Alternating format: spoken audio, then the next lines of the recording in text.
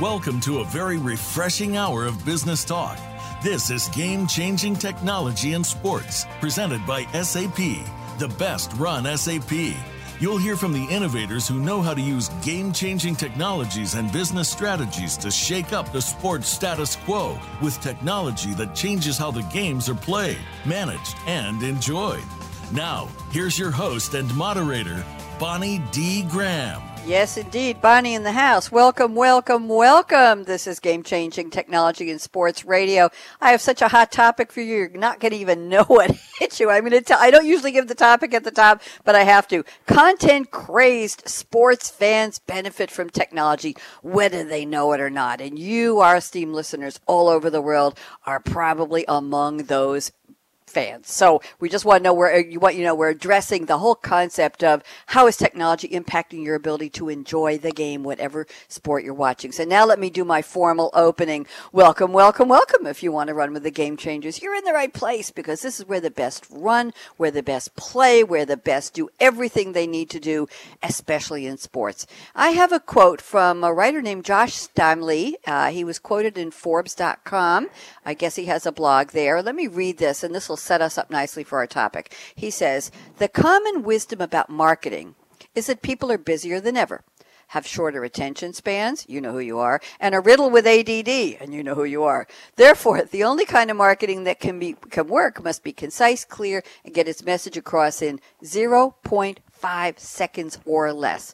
That's the wisdom." And he says, nonsense. Enter long-form content marketing. So this is a show about sports. Let's relate it to our topic. Gone are the days of you, the fans, having to wait for the newspaper, and the young millennials might say, what's a newspaper, to read yesterday's box scores for your favorite teams and your favorite sports. Technology has turned the sports world upside down, on the field and behind the scenes. With the rise of the second screen, and we'll talk about that with our panelists, teams can engage fans during the game in ways that seemed unimaginable, impossible, incredible, far off just a few years ago. But that's the easy part. There's a challenge for the teams, and this goes back to what I was saying. How do they learn who you are? How do they learn what motivates you? How do they provide you with the best experience possible, the best fan experience, all while helping you live in the moment of the big game? And that's a lot to figure out. So we have two panelists today. We were expecting three, but one has an illness in the family. I'll mention who it is in a moment. We have two young men. I'm allowed to say that. They're both in the millennial cohort age-wise. One is Taran Chadha at Momentum Worldwide and his colleague Matt Bellinger at Momentum Worldwide. The panelist who's not joining us, unfortunately, is Ryan Summers at SAP, who is the sponsor of this wonderful series. And Ryan, we're sending love and get well wishes to you and your family. Ryan's fine, but a family member is sick. So Ryan, we'll miss you, but we will carry on without you somehow. So let's go around the table. It's a small table today. Taran Chadha, welcome to Game Changers Radio. Please introduce yourself. I know you have an incredible bio. Introduce yourself to our listeners so they know who you are and what you do. Taran? Hi, Bonnie. Yes, so I am a creative director. I've worked on everything from comic books to video games, TV shows, advertisements, the whole board. And most people know me for inventing a device that does blood donations, but it's connected to a video game. So while you're playing the video game and you get hit in it, you intravenously get pulled blood from you every time you get shot. I've had my work featured in Time, Vice, and lots of other press. Wow. How did you do that, Tara? We can't just say, wow, that's wonderful. How did you get started as an inventor? Was this the marketing mind that said we can apply this to a real need, a life-saving need? How did you get into this? So the blood invention was something that I actually came up with on the side with a friend, and we thought, okay, well, there's a really apathetic demographic with gamers who are not donating blood. 72% of them have never, ever donated blood, so we're like, how do we actually tap into that market but make it fun? So it kind of just connected from there, and we just built it ourselves first, and then eventually partnered with the Spanish Blood Bank, and then with Ogilvy, an ad agency in Spain, to bring it all together. I'm impressed. I'm very impressed. I also have here that you took on bankers during the recession without getting too political. What was that all about? So back in 2008, when the recession happened, I created a site called shootthebanker.com, and it allowed you to control an actual robotic paintball gun. So you could log onto the site, control a robotic paintball gun, and shoot a banker who was actually played by an actor inside a staged office that we built. And at the site, it would kind of give you information both about what the bankers had done, but also it was just a fun way for you to take out your sort of recession revenge. Is that like a whack-a-mole type of thing? Did they pop up again, or did they really get taken out, Taryn? I'm afraid to ask, but I just did. So it's, I mean, I guess you could think of it as like a live digital whack-a-mole. So we kind of call it reality video games, where you're shooting someone, but you're doing it over the internet. So streaming from anywhere in the world, you're actually hitting someone with real paintballs in this set that we built from anywhere in the world. You have quite an imagination and a lot of creativity. I want to know what you eat for breakfast, but one more question. Your bio says you created the first reality video game. What was it? How did you do it? So off of creating just a simple single paintball gun that was controlled through robotics for Shoot the Banker, we were actually approached by investors who were interested in what we had done. And they said, could you do this bigger? Could you actually make this a full game? So we went to California, joined forces with a tech company, and created Prank House, which was a fully immersive reality video game. You could control multiple things. It was built in a warehouse. There was robotic remote control cars, paintball guns, all sorts of contraptions, YouTube celebrities. It was kind of a whole mishmash of things as you'd play. Very, very exciting. And you say here in your bio, your work has spread globally with zero paid media. Is this the benefit of being in on social media, of knowing how to use all of the social platforms, Taryn, and to reach target audiences? Or did your work just automatically gain such traction like a snowball going down a hill in Central Park in New York and just getting bigger and bigger all on its own? How did you do that?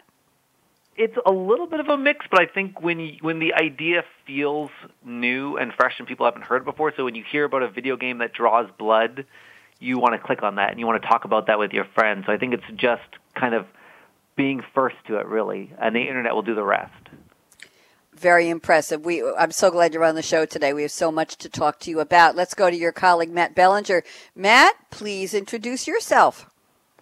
Oh, hi, Bonnie. Hi, everyone. My name is Matt Bellinger. I work as a director of strategy at Momentum Worldwide, also with Taryn. So I focus kind of in my piece on really developing and understanding data-driven strategies. So taking a look at our audiences, really understanding what makes people tick, their passions, all that kind of great stuff. And then we kind of take that, we plan digital, social communications, and all that. And I really have a great opportunity to work across a lot of great and exciting sports and entertainment properties, which is really fun on a daily basis. And I also moonlight as a music producer kind of in the evening time, so I get to kind of help plan content during the day, and then I get to kind of make it on my own at night. So definitely I'm very lucky these days.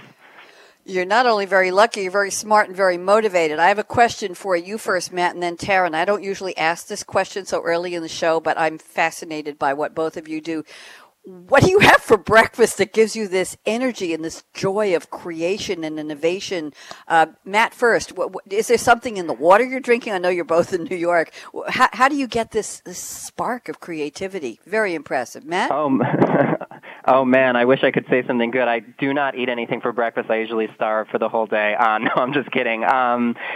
Usually maybe like a bagel, got a very classic New York moment in the morning. Nothing too exciting. Okay, what kind of bagel? I'm from New York too, dear, so you got to say, is it an everything? Bagel. I said it! I said it at the same time you did. Is there anything better than that? Seriously?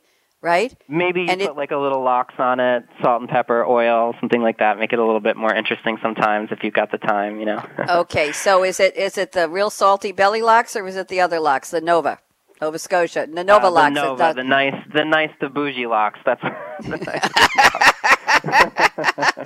Touche, and everybody knows the good bagels. It's because of the water in New York. Yes, it is good water, no matter what people say. Taryn, do you sleep, and what powers you, for goodness sake? To be honest, it's and not to make a pun of it, but it's sort of feeding on other people's work that inspires me. There's just so much great stuff out there. So when I see something like a movie like Parasite that just came out by Bong Joon-ho, or multiple things that are online, new inventions, it makes me want to compete with them. Sometimes it almost makes me angry because I wish I had done it. So then I'm like, okay, I'm going to do the next thing then if I didn't do that one. Very, very interesting. Both of you, do you love what you do? Seriously? Absolutely. Yeah, Absolutely. I thought so. Yeah. Absolutely fascinated. I'm so happy that you were invited on the panel today. This is the part of the show where you have each sent me an opening quote, and I'm going to read the quote and then ask you to relate it to our topic. So, Taryn Chadha at Momentum Worldwide.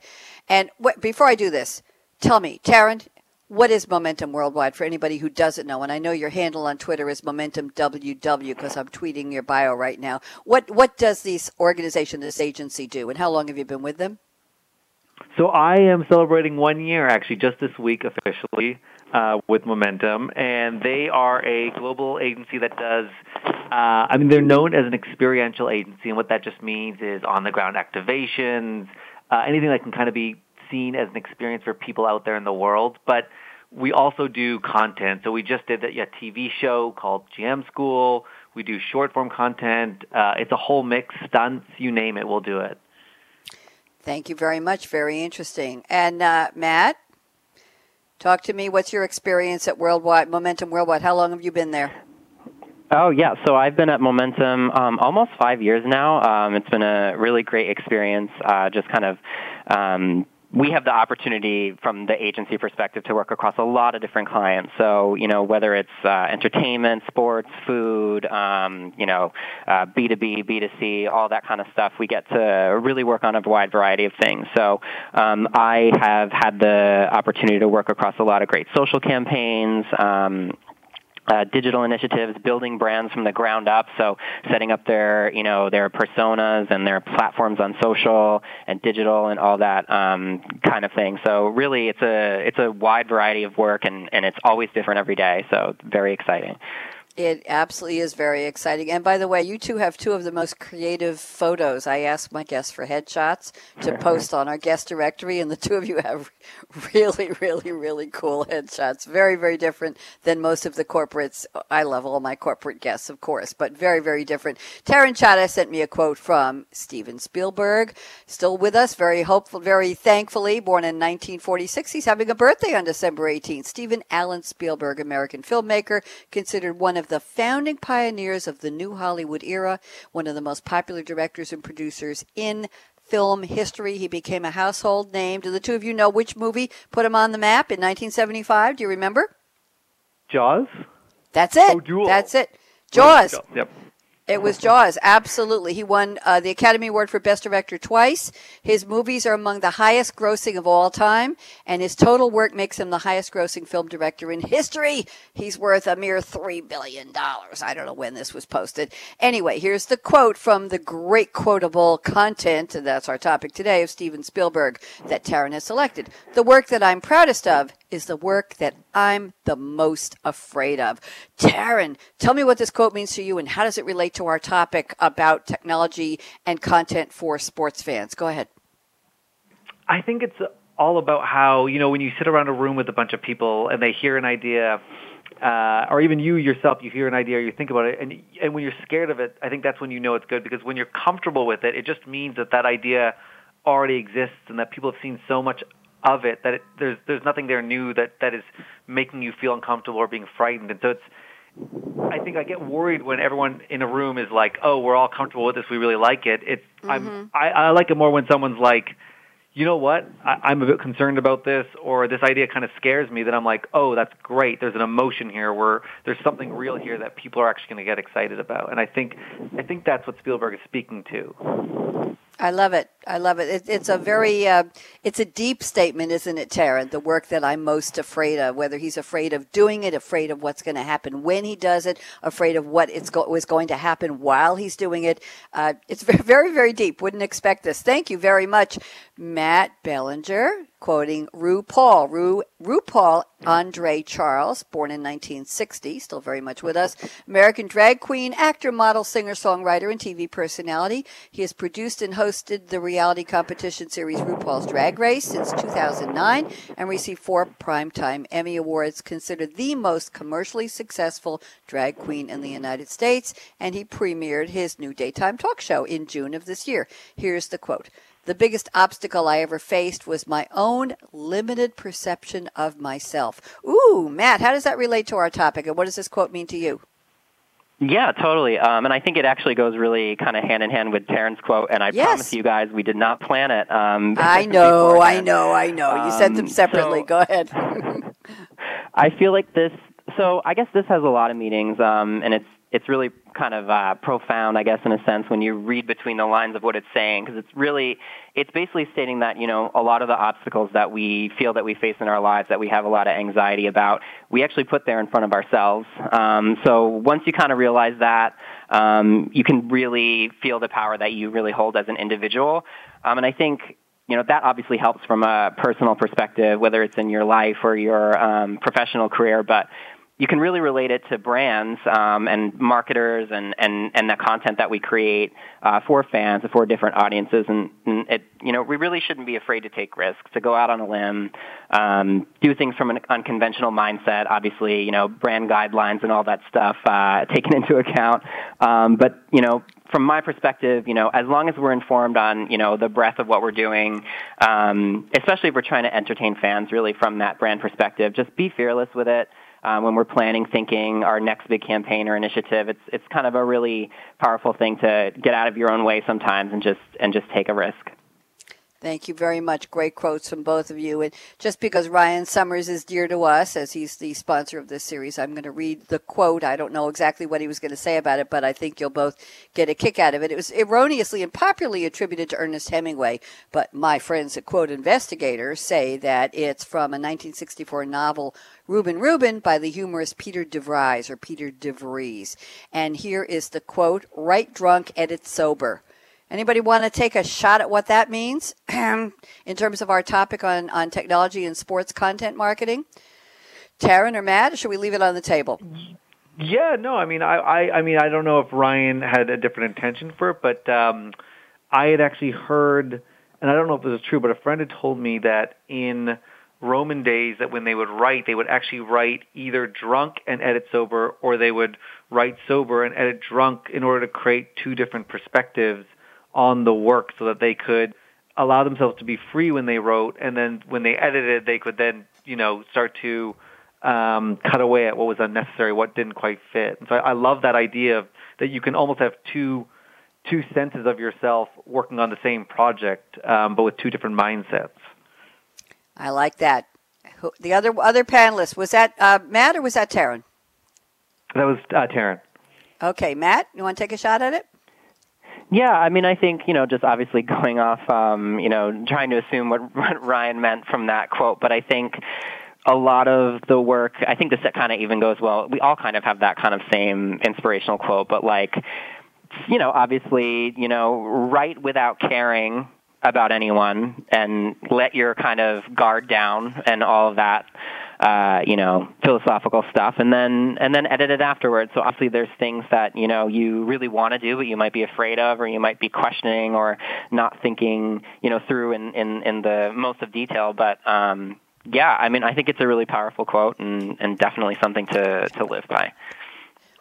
Excellent. I love all the quotes you picked. This is the part of the show where we get to know both of you a little bit better. I think we already have, in a way, covered this because I was so excited to welcome you a few minutes ago. But I know you're in New York, but now we're going to find out what's your favorite drink in the whole wide world. We found out that one of you loves everything bagels, which I love also. You can't really get good bagels in Durham, North Carolina, Matt. So what can I tell you?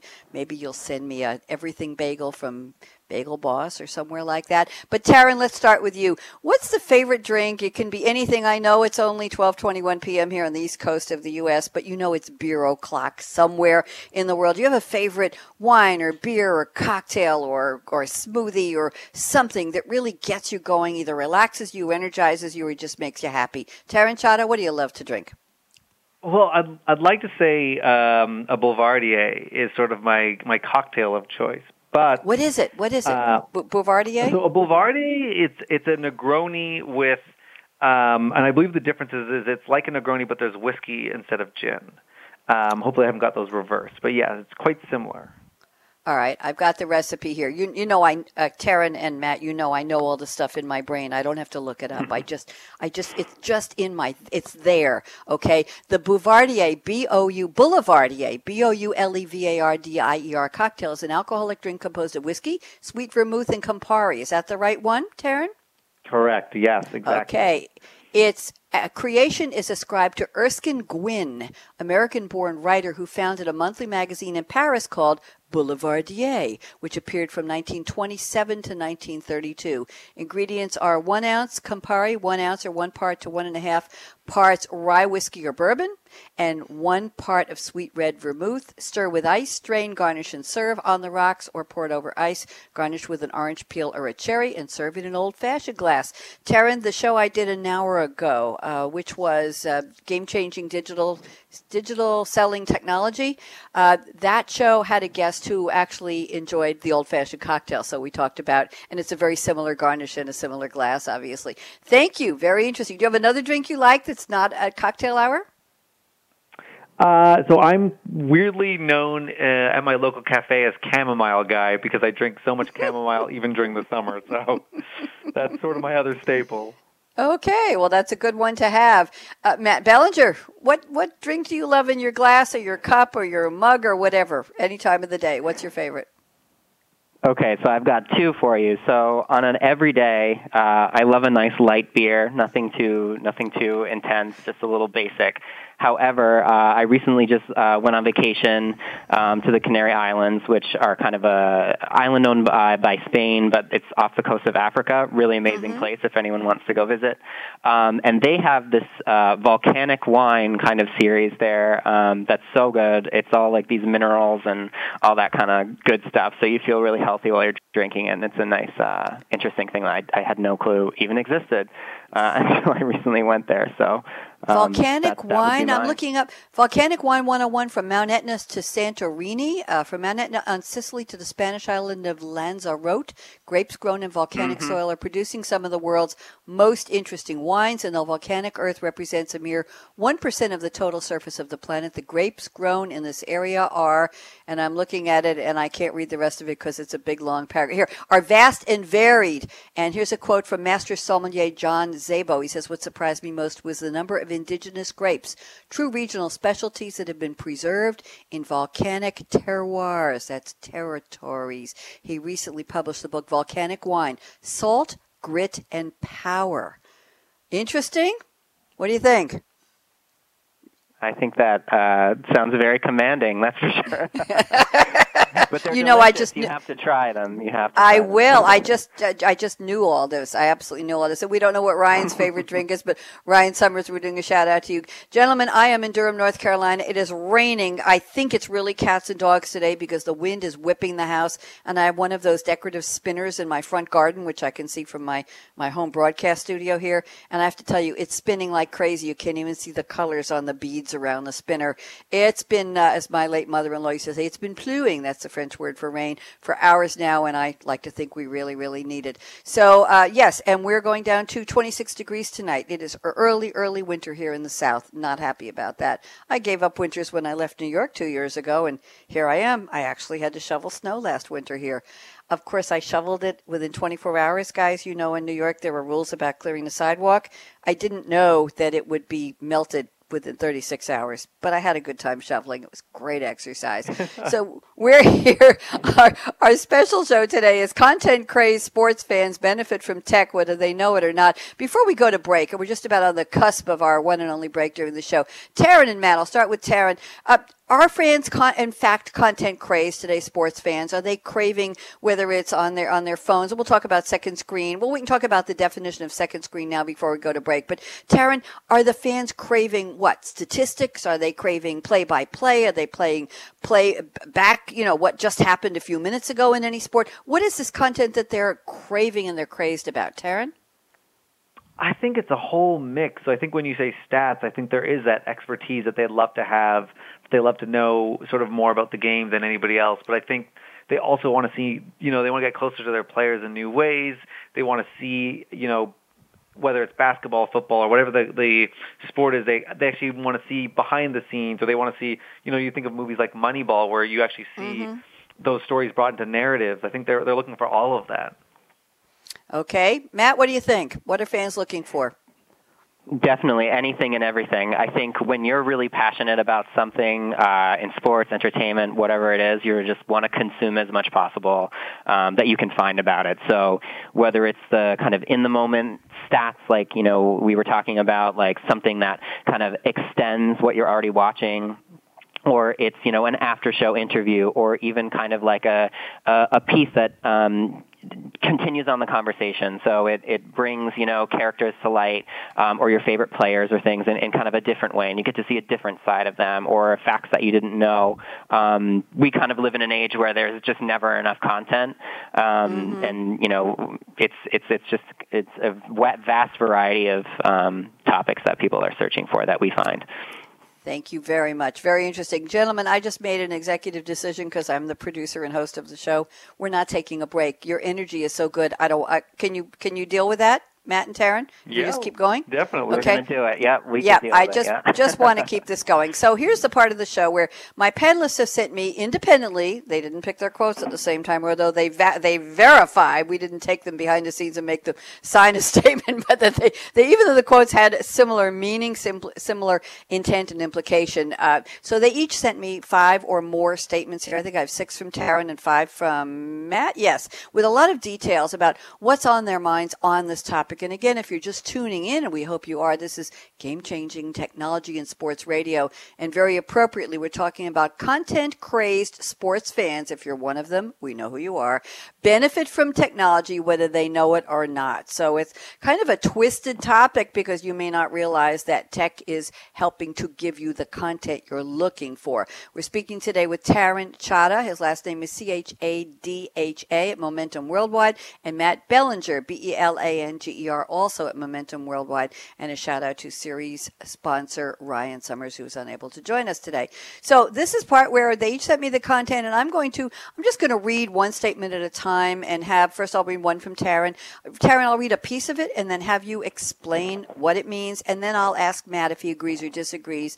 Then I'll pick one statement from Matt's list, read a little bit, he'll explain it, and then we'll bounce it over to Taryn. So this is our true roundtable. Taryn told me the following, and I'll read just a little piece because you did such a good job sending so much. We're in an era where anyone can find any kind of content they want. They don't have to sit in front of the same old TV channels, and they don't even have to watch commercials anymore. So you have to make something they want to see. So let's talk about the good kind of content. Taryn, and related to sports, please.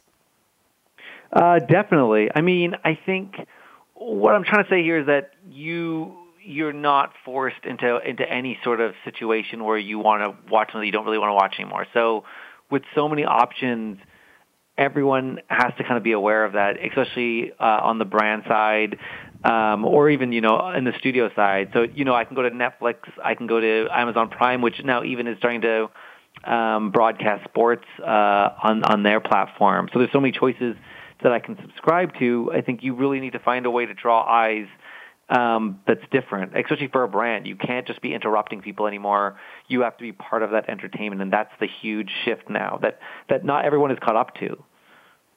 Interesting. And in terms of sports, do people have a lot of channels they can watch sports on, whether it's internet or any screen? Or is it just people still mainly watching either in the stadium or on the shores or at the court, or are they watching on TV? What's your thought about that? Matt, get ready to jump in here. Taryn? I think there's the mix. There's still the traditional watching on TVs and bars and stuff. But I think when you're talking about content that's outside of just the actual game, that's sort of everywhere. When you think of TV shows that are about sports, or you think of miniseries, any of that stuff, or even reality shows, when you think of Hard Knocks, it's all that extra content where you can go anywhere for it. Okay. Matt, jump in. Agree or disagree with what Taryn said? Yeah, definitely agree. I mean, I think building off of that, I mean, even from a brand perspective and thinking about sports specifically, it's such like a fast-paced, series of events are constantly happening. So whether people are at home or which actually majority of people are generally at home watching the games, believe it or not, having the ability, at least from our perspective, to entertain them and, provide as much interaction as we possibly can to give them what they're looking for, whether it's closer attention to the information that they seek that we can find, via, like social listening tools or research or things like that, or just kind of sitting around and thinking about, what could something that we could do that would be different to kind of bring up in a cool Instagram story series or a long-form piece of content that, pits different people who think they know, about a certain team or player, they think they know all the details, but we kind of pit them against each other and have them, really, show what they've got. It's really definitely a wide variety of different things out there. Thank you very much. I want Matt first to identify or explain for me what is second screen. We're talking about first screen, I assume, is TV. I don't know where movie screens, what we used to call a movie screen, going to a movie theater. And what is the second screen? Is that a mobile device? What is that? Matt? I think it could be anything. I mean, technically it's a mobile device, right? But it could be anything. So if you're, sitting and watching a game and you're watching, the game live, if you're on your phone, like that's considered a second screen. If you're home and you're watching, a sports game or a sports interview and you're on your phone and you're chatting with friends and talking about like, oh, I can't believe they said that, or, oh, they're completely wrong about that, or, oh, can you believe what he said, any of that kind of stuff.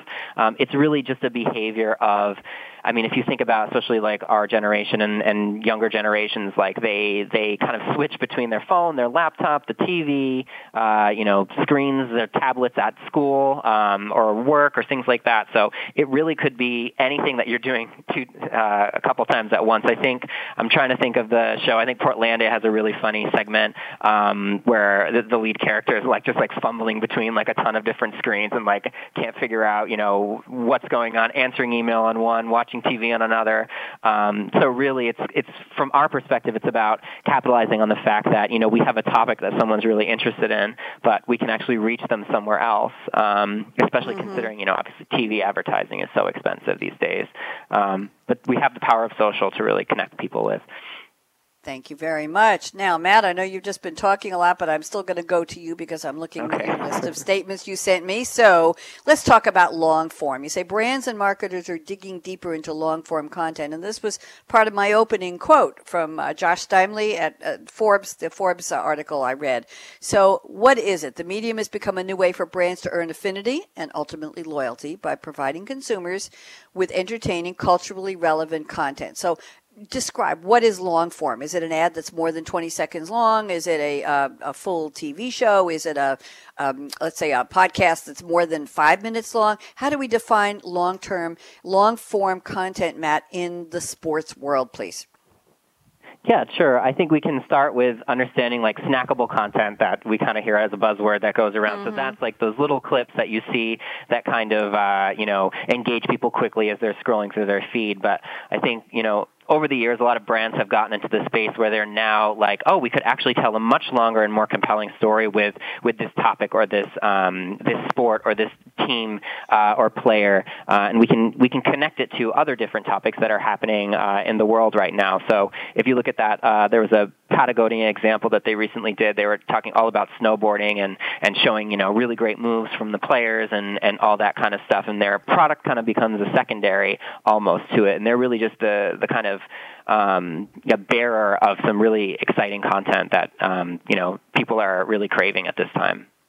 Thank you. Taryn, please join us. Thoughts about long-form content in the sports world and brands. Yeah, I think it's definitely shifted. I think back in the day when Terry Tate, Office Linebacker, if people remember that, came out, it was these sort of short, snackable pieces that were really fun, and they strung together, and then it's gotten longer and longer, and then you watch the Jason Sudeikis soccer coach thing, which was incredible, which was, I think, somewhere upwards of 6 to 10 minutes, and then, into the longer form, full, 20-minute, 22-minute TV shows to 1-hour episodes, which is something that we did recently. I think it's what Matt's saying. It's a mix of them. So you have your snackable pieces now, but you also have you can have your long pieces, and they all kind of interact with each other a little bit, and so you give people sort of the full experience of all of it. Thank you very much. Very, very interesting. I'm looking now. I'm going to bounce over to something in Taryn's notes. Okay, here we go. This is a good one. Taryn says, audiences are changing. Their tastes are changing. I'm going to say our because we're all those audiences, right? Audiences are changing. Our tastes are changing. We know the tropes. We've seen the cliches, and now we're looking for more. We want things to be fresh, and when they aren't fresh, we want them to be meta, to at least be self-aware of what the creators are doing. Can you, I'm going to use a news term here, Taryn Chadha. Can you unpack this for me, please? Fascinating. We have seen the cliches. What's going to keep us attentive and keep us paying attention and watching or listening or buying, getting away from all of these cliches? How do they do it?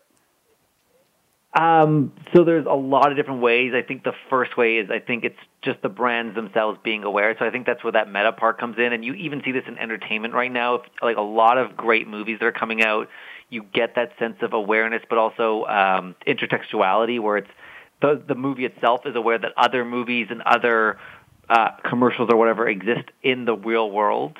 A great example of this is like the most obvious example of this is Deadpool, that film, but 21 Jump Street, all those did that. In terms of intertextuality, you see this in shows all the time where they reference other shows or other things existing. And then you kind of have to go past that to where it's just completely new. So once you've built in that self-awareness, you can then take the next step to be like, okay, well, this is what a sports commercial looks like. How do we then take the next step? And I think that next step is kind of looking at, okay, what is the tension or what are the human truths in this category or this experience that people are ignoring? Let's talk about that.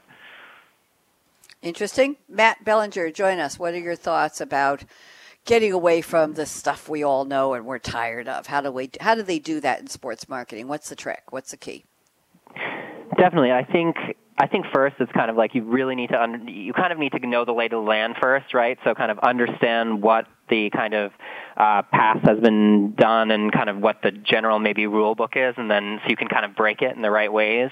I definitely think that understanding different emotional behaviors or passions from different people of all walks of life is really some great ways to play into and like kind of as we said at the top of the hour, like taking those risks too. Like if you see that there's a certain campaign that you want to focus on that focuses on a topic that might be a little tense or something, or maybe it's a negative emotion that you then make more positive. Again, always just like taking risks and thinking about how can we understand what's going on, but maybe take a little pivot to a different side and make it more interesting for people. Is there a big risk in doing that, Matt? Is there a line you cannot cross in sports marketing? Is it getting too political or too anything on the topics that we're not supposed to talk about with people, too sexy or religious or ethnic? Where is that line? Do teams cross that sometimes? Not necessarily. I think, like, for the most part, it just can, sports is such an exciting topic that is kind of, it's exciting on its own. So I don't know if you necessarily need anything, other than maybe there's just different players you want to highlight from different places and things like that. But, yeah. Okay. But I think it can be intentional, too. Oh, sure, sorry, go ahead, do you mind if I jump in? No, I'd love for you to. I'd love it. Go ahead, please. Mm-hmm. So I think when you look at what Nike's doing, even bringing Colin Kaepernick, into their commercials, like they knew that was going to be divisive. They knew that a large group of people were going to be offended by that. But they knew that the core audience that they were trying to appeal to, the people they actually want to sell shoes to, were going to love that and were going to actually be motivated by that and love the brand even more. So they sort of planted a flag in the ground and said what they stood for. The only issue is when your values, the danger in it is when you create your values, but then it gets a little tricky when you don't completely fulfill them. So I think I don't know if you've seen, but a Times article, our video just came out about Nike and about how they treated one of their runners, female runner, really poorly. And so, they've done all this great work where they were sort of, pushing female sports forward. they were pushing this sort of the idea of what Kaepernick was doing forward and believing in your values, and then it's tricky with something like this. And unfortunate when you sort of learn like, oh, there's a piece of their culture that wasn't quite doing what they said they were doing, which is unfortunate. Mm-hmm. Interesting. There are probably some minefields out there. Matt, I'm looking at your notes here. I'm looking at number 3 statement you sent me. This is interesting. You say data-driven strategies help us understand what our fans like, but most important point is to first understand your audience. So you're providing interactions as a brand that benefits their interests and their desires. So how are brands, especially in the sports world, teams will say rather than brands, how are sports teams or clothing or equipment, wherever you want to take it, how are they actually understanding the changing audience, the demographics? Is it older? Is it younger? Is it skewing to one gender or another? Is it certain parts of the world, certain parts of the country? Is it the time of day? Is it the types of sports? Is it water sports or court sports or land sports or fast sports or team sports or one-on-one sports? So how do they understand the audience? Talk to us about these data-driven strategies, Matt. Yeah, sure. I mean, it's kind of a really exciting topic from that perspective, at least from like a strategist point of view. There's so many tools out there nowadays, apart from just the platforms themselves, that you can pull information on your audience, your demographics, and all of that. I think one of the sports teams that comes to mind that we've worked with closely, Manchester City and City Football Group, they really understand their audience. They know what they're going to like. They have such great organic reach, which doesn't even really exist these days, apart from in kind of like the sports and entertainment piece or sector, I guess. But I think what I'm really trying to say here is that there's just a lot of ways to see. You can use tools that scan, the whole all of kind of a conversation and social, and you can see, what are people talking about most that has like a positive reaction? What's the negative reaction? How could the team or the piece of content or whatever we're kind of talking about help in that sense? And kind of what else I had in this part is that really the kind of biggest part is to really test and learn and see what works best for that audience. So something that might resonate well with a younger audience might not with an older audience. So it's really important to be diverse from that perspective. Thank you very much. Great point there. Taryn Chadha, join us. Thoughts about what Matt just shared, the test and learn. How does that work? Do you agree? I think it's I'm trying to think about how to unpack it, because Matt's such an expert on these things. Mm-hmm. Yeah, I think there's a lot of testing and learning, and then adapting from what you put out there, and then figuring out how to go back to it, if that makes sense. Okay. Now, I want to look at a couple of statements here. We've got about 8 minutes until we go into our predictions crystal ball rounds. We've got plenty of time here. Taryn, you say we're heading into a space where pretty soon, I think it's on the verge right now, people might have complete control of the content that's pushed on them, or adversely, algorithms will know you so well, they'll only show you what they know you love. Are we there yet? And what's that going to do for sports fans? It's going to be pretty interesting. I mean, I think we all know that Netflix is a great example where the algorithm serves you up stuff and you're like, is this really what I want to see? And you're not sure. It's not quite there. It's getting better slowly, but it will get to that point. And it'll start to determine what's actually being made. I think from those algorithms we'll start to get a better sense. But it's going to be the trick of, sometimes the algorithm won't always know what's right for someone. And, an example, I think, even Malcolm Gladwell had an example of this, but he talked about this with spaghetti sauces where, and I don't know if you've heard this, but where the spaghetti sauce, there never used to be chunky spaghetti sauce because no one believed in it and the data didn't show that it was going to be popular, and then someone invented it and it became the most popular thing ever. So you never quite know what's going to take off unless you kind of try it too. So it's going to be the mix. I'm actually looking at On Spaghetti Sauce, Malcolm Gladwell on his TEDx talk. Very, very interesting. I have the link to it. He gets inside the food industry's pursuit of the perfect spaghetti sauce and makes a larger argument about the nature of choice and happiness. Ooh, thank you for that. Very interesting there. Of course, I knew that. I just knew that in my head that he'd given a TEDx talk on that. Absolutely. Matt, what are your thoughts on this, the algorithm concept and how well are sports already doing that? Do they know how much we want to see, when we want to see it. Are we getting the right messages, whether we subscribe or not? Is it all opt-in? That's a lot of questions. Matt, anything you want to do on that one? Talk to me. Yeah, I mean, I think the one really interesting thing that I noticed, obviously I work across a lot of different topics, but in sports, it's almost one of those things where if you think about, I mean, branded content aside, just that kind of content that comes from the teams and the players and stuff, it just does so well without any kind of amplification. And I think it's because people really love not only just the sport, but they love that they can connect to the players more. They love that they can see more of their daily lives. They love that they can get more information that they're seeking. So I almost feel like they're not necessarily outside of the algorithm, but like they're there. I do have and I don't want to take up too much time on this, but I do have this interesting theory that, at least from a researcher point of view, it's funny because the algorithm that, when you see the ad where you like kind of just talked about, plastic bags and then suddenly you get the plastic bag ad served up to you. It's great from a research perspective because if you like suddenly need to do a lot of research on a sports team, suddenly you're going to get all the ads from all the other competitors on there to see what other people are doing. So I kind of love it and I hate it from a personal and work perspective.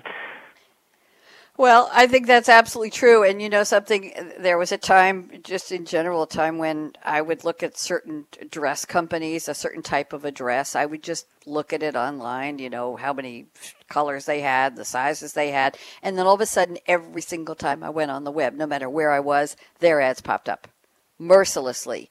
Every single damn time, no matter what kind of a website I went to, that company, that dress showed up. It's like they were following me around and waiting for me to buy.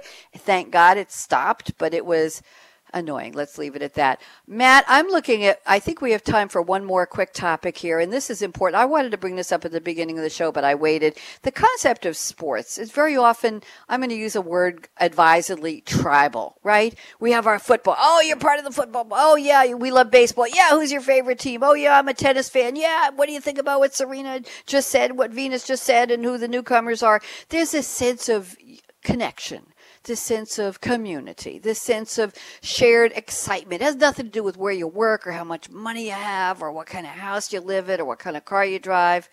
It's just we love this sport, so we find it worthy of conversation no matter where we go. So I'm looking at Matt's final statement here. He says, fandom in sports is all about connection and conversation between fans. The energy of the game ends, but the discussion between friends and in the digital space just starts to heat up. So talk to me about how the digital space is helping this, what I'll call this tribal effect of sports. Matt? Yeah, definitely. And I love kind of this thought as well because, having the opportunity to help, provide, whether it's content or whatever, to people and have them enjoy it is really, obviously exciting to, both Taryn and I.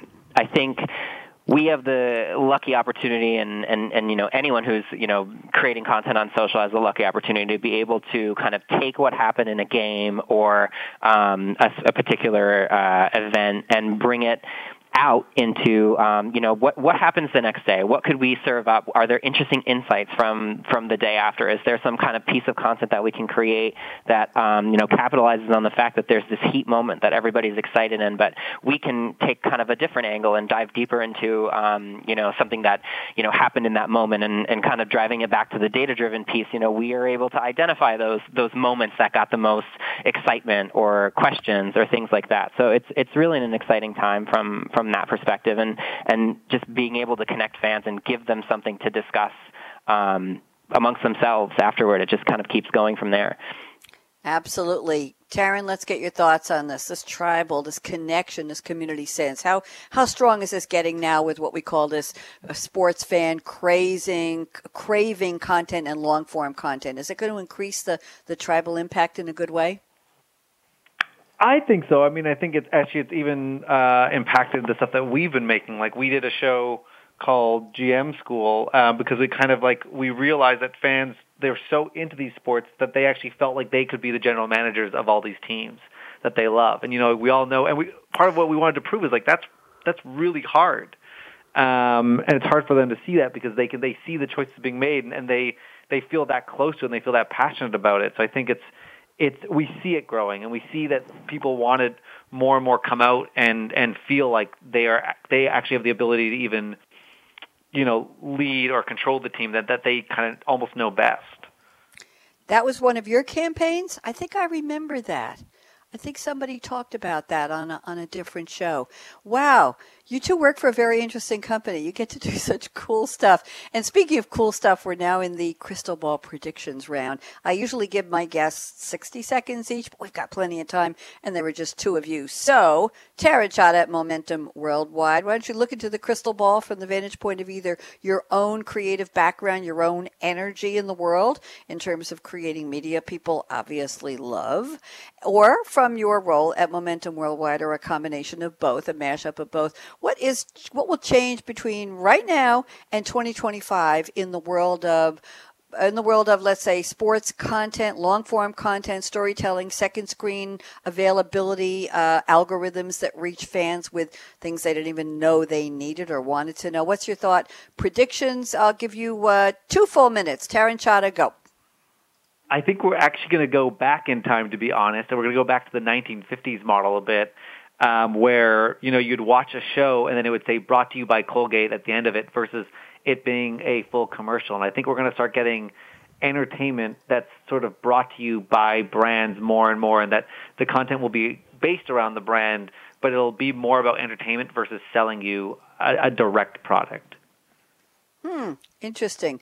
Do you think we're going to be happy with the types of ads we're seeing? Do you think we're going to like them more? Do you think the algorithms will get it right, Taryn?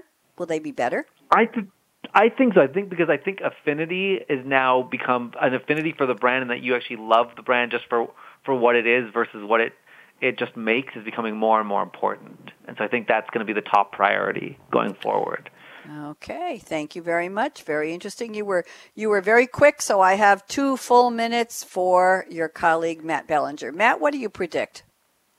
Sure. So, just flipping through the tarot cards here. I feel like there's going to be kind of 2 things. I think, to Taryn's point, there's going to be that kind of, hey, I'm so sick of being, force-fed all these ads, and people are going to start to pick up on that, and they're going to kind of go back to the kind of the place where you're kind of, it's a little bit more authentic, and the brand kind of takes a backseat versus trying to like integrate themselves into the whole experience, which that's totally exciting, and I think we're all kind of waiting for a bit of a shift from that perspective. But I think what's most exciting to me, at least from kind of like the digital social perspective, is really thinking about, and I know like some of us hate this, some of us love this, but the way things feel very personalized for us, I don't know if that necessarily is a bad thing, because I would rather see ads and content and things from things that I'm interested in. So I kind of look at it as a benefit. The music that I'm interested in, I'll get served up similar artists that I'm interested in, or from sports. If I'm interested in certain teams, I'll get served up that. So that's exciting from kind of the organic, like the content that comes from just the real properties versus the brands.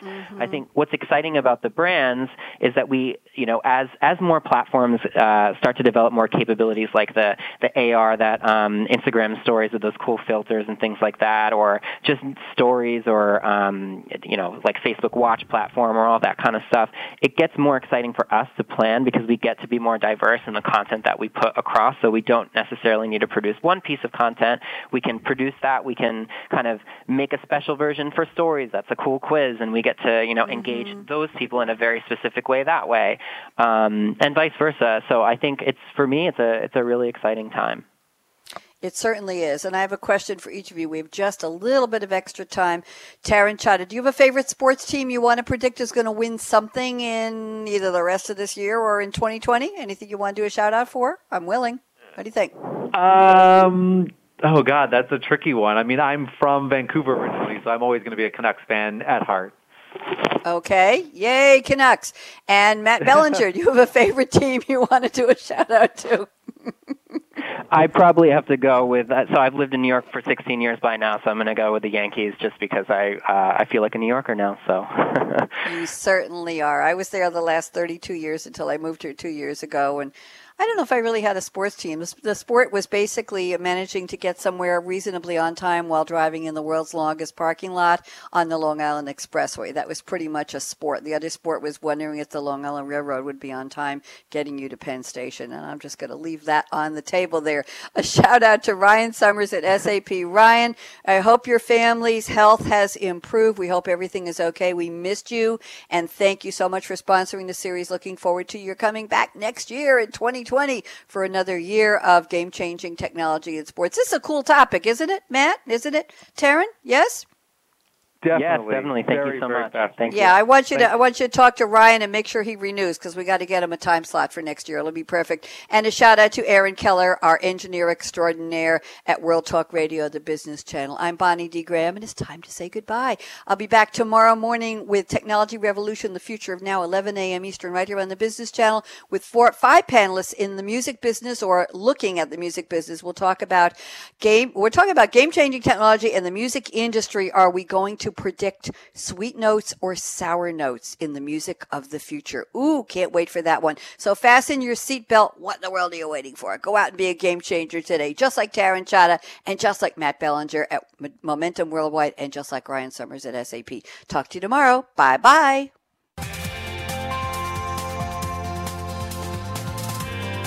Thanks again for tuning in to Game Changing Technology in Sports, presented by SAP, the best run SAP.